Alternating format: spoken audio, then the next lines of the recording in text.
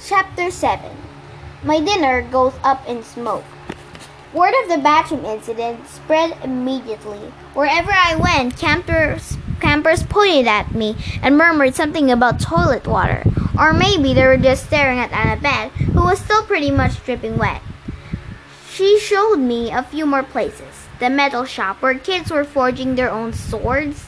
The arts and crafts room where sailors were sandblasting a giant marble statue of a goatman. And the climbing wall, which actually consisted of two facing walls that shook violently. Dropped boulders, sprayed lava, and clashed together if you didn't get to the top fast enough. Finally, we returned to the canoeing lake, where the trail led back to the cabins. I got training to do, Annabeth said flatly. Dinner's at 7:30. Just follow your cabin to the mess hall. Annabeth, I'm sorry about the toilets. Whatever. It wasn't my fault. She looked at me skeptically and realized it was my fault. I made water shoot out of the bathroom fixtures. I didn't understand how, but the toilets had responded to me. I had become one with the plumbing. You need to talk to the Oracle, Annabeth said. Who? Not who, what? The Oracle. I'll ask Karen. I stared into the lake, wishing somebody would give me a straight answer for once. I wasn't expecting anybody to be looking back at me from the bottom, so my heart skipped a beat when I noticed two teenage girls sitting cross-legged at the base of the pier. About 20 feet below, they wore blue jeans and shimmering green t-shirts, and their brown hair floated loose around their shoulders as minnows darted in and out. They smiled, and I waved as if I were a long-lost friend. I didn't know what else to do. I waved back. Don't encourage them, Annabeth warned. Naiads are terrible flirts. Naiads? I repeated, feeling completely overwhelmed. That's it. I want to go home now. Annabeth frowned. Don't you get it, Percy? You are home. This is the only safe place on earth for kids like us. You mean mentally disturbed kids? I mean not human. Not totally human anyway. Half human. Half human and half what? I think you know. I didn't want to admit it, but I was afraid I did. I felt a tingling in my lips, a sensation I sometimes felt when my mom talks about my dad. God, I said, half God. Annabeth nodded. Your father isn't dead, Percy. He's one of the Olympians. That's crazy. Is it? Was the most common thing gods did in the old stories. They ran around falling in love with humans and having kids with them. Do you think they've changed their habits in the last few millennia? But those are just, I almost said myths again. Then I remembered Karen's warning that in 2,000 years I might be considered a myth. But if all the kids here are half-gods, demigods, Annabeth said. That's the official term. Or half-bloods.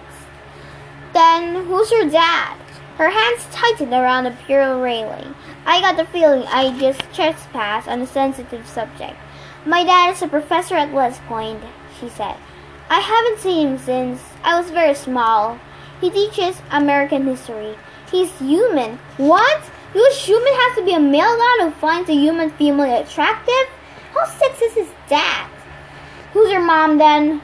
Cabin 6. Meaning? Annabeth straightened. Athena, goddess of wisdom and battle. Okay, I thought. Why not? And my dad? Undetermined, Annabeth said. Like I told you before, nobody knows. Except my mother, she knew. Maybe not, Percy. Gods don't always reveal their identities. My dad would have. He loved her. Annabeth gave me a cautious look. She didn't want to burst my bubble. Maybe you're right. Maybe he'll send a sign. That's the only way to know for sure your father has to send you a sign, claiming you as his son. But sometimes it happens. You mean sometimes it doesn't? Annabeth ran her palm along the rail. The gods are busy, they have a lot of kids, and they don't always, well, sometimes they don't care about us. Percy, they ignore us. I thought about some of the kids I'd seen in Hermit's cabin, teenagers who looked sullen and depressed. as if they were waiting for a call that would never come. I'd known kids like that at Yancey Academy, shuffled off to boarding school by rich parents who didn't have the time to deal with them. But God should have better. So I'm stuck here, I said. That's it for the rest of my life? It depends, Annabeth said. Some campers only stay on the summer. Say summer. If you're a child of Aphrodite or Demeter, you're probably not a real powerful force. The monsters might ignore you, so you can get by with a few months of summer training and live in the mortal world the rest of the year. But for some of us, it's too dangerous to leave. We're year-rounders. In the mortal world, we attract monsters. They sense us. They come to challenge us. Most of the time, they'll ignore us until we're old enough to cause trouble, about 10 or 11 years old. But after that, most demigods either make their way here, or they get killed off. A few manage to survive in the outside world and become famous. Believe me, if I told you the names, you'd know them. Some don't even realize they're demigods, but very, very few people are like that. So monsters can get in here? Annabeth shook her head. Not unless they're intentionally stoked in the woods or especially summoned by someone on the inside. Why would anyone want to summon a monster? Practical fights, practical jokes. Practical jokes? The point is, the borders are sealed to keep mortals and monsters out. From the outside, mortals look into the valley and see nothing unusual, just a strawberry farm. So you're a year-rounder? Annabeth nodded. From under the collar of her t-shirt, she pulled a leather necklace with 5 clay beads of different colors. It was just like Luke's, except Annabeth also had a big gold ring strung in it, like a college ring. I've been here since I was 7, she said. Every August, on the last day of summer session, you get a bead for surviving another year. I've been here longer than most of the counselors, and they're in college. Why did you come so young? She twisted the ring on her necklace. None of your business. Oh, I stood there for a minute in an uncomfortable silence. So I could just walk out of here right now if I wanted to? It would be suicide. But with Mr. D's or Karen's permission. But they don't give permissions until the summer session unless you're granted a quest. But that hardly ever happens. The last time, her voice strayed off. I could tell from the tone that the last time it hadn't gone well. Back in the sick room, I said, when you were feeding me that stuff, ambrosia. Yes, you asked me something about the summer solstice. Annabeth's shoulder tensed. So, do you know something? Well, no. Back at my old school, I overheard Grover and Karen talking about it. Grover mentioned at the summer solstice. He said something like we didn't have much time because of the deadline. What did that mean? She clenched her fist. I wish I knew. Karen and the satyrs, they know, they won't tell me. Something is wrong in Olympus, something pretty major. Last time I was there, everything seemed so normal. You've been to Olympus? Some of us year-rounders, Luke and Clarice, and I have 3 others. We took a field trip during winter solstice. That's when the gods have their big annual council. But how did you get there? The Long Island Railroad, of course. You get off at the Penn Station, Empire State Building, special elevator to the 600th floor. She looked at me like she was sure I must know this already. You are a New Yorker, right? Oh, sure. As far as I knew, there were only 102 floors in the Empire State Building, but I decided not to point it out. Right after we visited, Annabeth continued, the weather got weird, as if the gods had started fighting. I can figure out that something important was stolen, and if it isn't returned by the summer solstice, there's going to be trouble. When you came, I was hoping, Athena can get along with just about anybody, except for Ares, and of course, she got a rivalry with Poseidon. But aside from that, I thought we could work together. I thought you might know something. I shook my head. I wish I could help her, but I felt too hungry and tired to mentally overload to ask many more questions. I've got to get a quest, Annabeth muttered herself. I'm not too young. If they just would tell me the problem. I could smell barbecue smoke coming from somewhere nearby. Annabeth must have heard my stomach growl. She told me to go on. She'd catch me later. I left her on the pier, tracking her finger across the rail as if drawing a battle plan. Back at cabin 11, everybody was talking and horsing around waiting for dinner. For the first time, I noticed that a lot of campers had similar features. Sharp noses, upturned eyebrows, mischievous smiles. They were the kind of kids that teachers would peg as if troublemakers. Thankfully, nobody paid much attention to me as I walked over to my spot on the floor and plopped down with my miniature horn. The counselor, Luke, came over. He had a Hermes family resemblance too. It was marred by the scar on his striped cheek, but his smile was intact. Found you a sleeping bag, he said. And here, I sold him some toiletries from the camp store. I couldn't tell if he was kidding about stealing part. I said, thanks. No prob. Luke sat next to me, pushed his back against the wall. Tough first day? I don't belong here, I said. I don't even believe in the gods. Yeah, he said. That's how we all started. Once you start believing in them, it doesn't get any easier. The bitterness in his voice surprised me because Luke seemed like a pretty easygoing guy. He looked like he could handle just about anything. So your dad is Hermes? I asked. He pulled a switchblade out of his back pocket, and for a second I thought he was going to gut me, but he just scraped the mud off the sole in his sandal. Yeah, Hermes. The wingfoot messenger guy? That's him. Messengers, medicine, travelers, merchants, thieves, anybody who uses the roads. That's why you're here, enjoying Cabin 11's hospitality. Hermes isn't picky about who he sponsors. I figured Luke didn't mean to call me a nobody. He just had a lot in his mind. You ever met your dad? I asked. Once. I waited, thinking if he wanted to tell me, he'd tell me. Apparently he didn't. I wondered if the story had anything to do how he got the scar. Luke looked up and managed to smile. Don't worry about it, Percy. The campers here, they're mostly good people. After all, we're extended family, right? We take care of each other. He seemed to understand how lost I felt, and I was grateful for that, because an older guy like him, even if he was a counselor, should have steered clear of an uncalled middle school like me.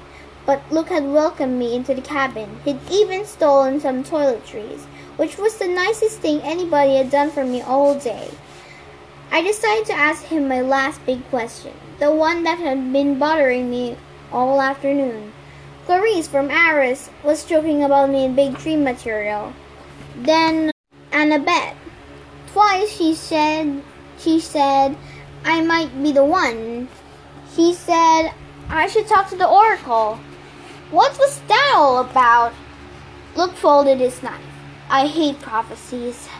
What do you mean? His face twitched around his scar. Let's just say I messed things up for everybody else. The last 2 years, ever since my trip to the Garden of Hesperids, went sour. Karen hasn't allowed any more quests. Annabeth's been dying to get out in the world. He pestered Karen so much he finally told her he already knew her fate. He had a prophecy from the oracle. He wouldn't tell her the whole thing, but he said Annabeth wasn't destined to go on a quest yet. She had to wait until somebody special came to the camp. Somebody special? Don't worry about it, kid, Luke said. Annabeth wants to think every new camper who comes through here is a gnome she'd been waiting for. Now, come on, it's dinner time. The moment he said it, the horn blew in the distance. Somehow I knew it was a conch shell, even though I never heard one before. Luke yelled, 11, fall in! The whole cabin, about 20 of us, filled into the commons yard. We lined up in order of seniority, so of course I was dead last. Campers came for the other cabins too. Except the 3 empty cabins on the end, and cabin 8, which had looked normal in the daytime, but was now starting to glow silver as the sun went down. We marched up the hill to the mess hall pavilion. Stairs joined us from the meadow. Knights emerged from the canoeing lake. A few other girls came out of the woods. When I say out of the woods, I mean straight out of the woods. I saw one girl, about 9 or 10 years old, melt from the side of a maple tree and come skipping up the hill. And all were just maybe 100 campers, a few dozen sailors, a dozen assorted wood nymphs and knights. At the pavilion, torches blazed around the marble columns. A central fire burned bronze brazier on the side of the backdrop. Each cabin has its own table, covered in white cloth trimmed in purple. 4 of the tables were empty, but cabin 11's was way overcrowded. I had to squeeze up to the edge of the bench within half my butt hanging off. I saw Grover sitting at table 12 with Mr. D, a few sailors, a couple of plump blonde boys who looked just like Mr. D. Karen stood to one side, a picnic table being way too small for a centaur. Annabeth sat at table 6 with a bunch of serious-looking athletic kids, all with her gray eyes and honey blonde hair. Clary sat behind me at Ara's table. She apparently gotten over being horsed around because she was laughing and belching right alongside her friends. Finally, Karen pounded his hoof against the marble floor in the pavilion, and everybody fell silent. He raised a glass. "To the gods!" Everybody else raised their glasses. "To the gods!" Wood nymphs came forward with platters of food. Grapes, apples, strawberries, cheese, fresh bread, and yes, barbecue. My glass was empty, but Luke said, "Speak to it, whatever you want. Non-alcoholic, of course." I said, "Cherry Coke." The glass filled with sparkling caramel liquid. Then they had an idea. Blue cherry Coke. The soda turned a violet shade of cobalt. I took a cautious sip. Perfect. I drank a toast to my mother. "She's not gone," I told myself. "Not permanently, anyway. She's in the underworld. And if that's a real place, then someday—" "Here you go, Percy," Milk said, handing me a platter of smoked brisket. I loaded my plate and was about to take a big bite when I noticed everybody getting up, carrying their plates toward the fire in the center of the pavilion. I wondered if they were going for dessert or something. "Come on," Luke told me. As I got closer, I saw that everyone was taking a portion of their meal and dropping it in the fire.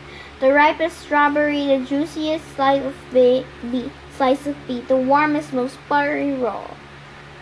Luke murmured in my ear. "Burnt offerings for the gods. They like the smell." "You're kidding." His look warned me not to take this lightly, but I couldn't help wondering why an immortal, all-powerful being would like the smell of burning food. Luke approached the fire, bowed his head, and tossed in a cluster of fat red grapes. "Hermes!" I was next. I wish I knew the god's name to say. Finally, I made a silent plea. "Whoever you are, tell me, please." I scraped a big slice of brisket into the flames. When I caught a whiff of smoke, I didn't gag. It smelled nothing like burning food. It smelled like hot chocolate and fresh-baked brownies, hamburgers on the grill and wildflowers, and 100 other good things that shouldn't have gone well together. But did. I could almost believe the gods could live off that smoke. When everybody had returned to their seats and finished eating their meal, Chiron pounded his hoof again for our attention. Mr. D got up with a huge sigh. "Yeah, I suppose I better say hello to your brats. Well, hello. Our activities director, Chiron, says the next chapter of the flag is Friday. Cabin 5 presents holds the laurels." A bunch of ugly cheering rose from the Ara's table. "Yeah!" "Personally," Mr. D continued, "I couldn't care less, but congratulations. Also, I should tell you that we have a new camper today. Peter Johnson. Karen murmured something.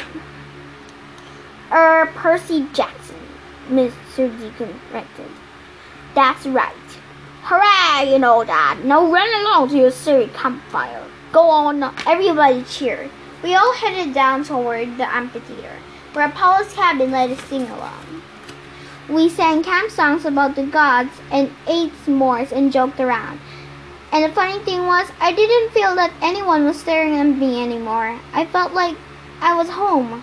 Later that evening, when the sparks from the campfire were curling into a scary sky, the conch turned blue again, and we all flew back to our cabins. I didn't realize how exhausted I was until I collapsed on my borrowed sleeping bag, with fingers closed around the Minotaur's horn. I thought about my mom, but I had the good thoughts, her smile, and the bedtime story she would read me when I was a kid, the way she would tell me not to let the big bugs bite. When I closed my eyes, I fell asleep instantly. That was my first day at Camp Haplet. I wish I'd known how to breathe, and I would get to enjoy my new home. That's the end of chapter 7. Stay tuned for chapter 8.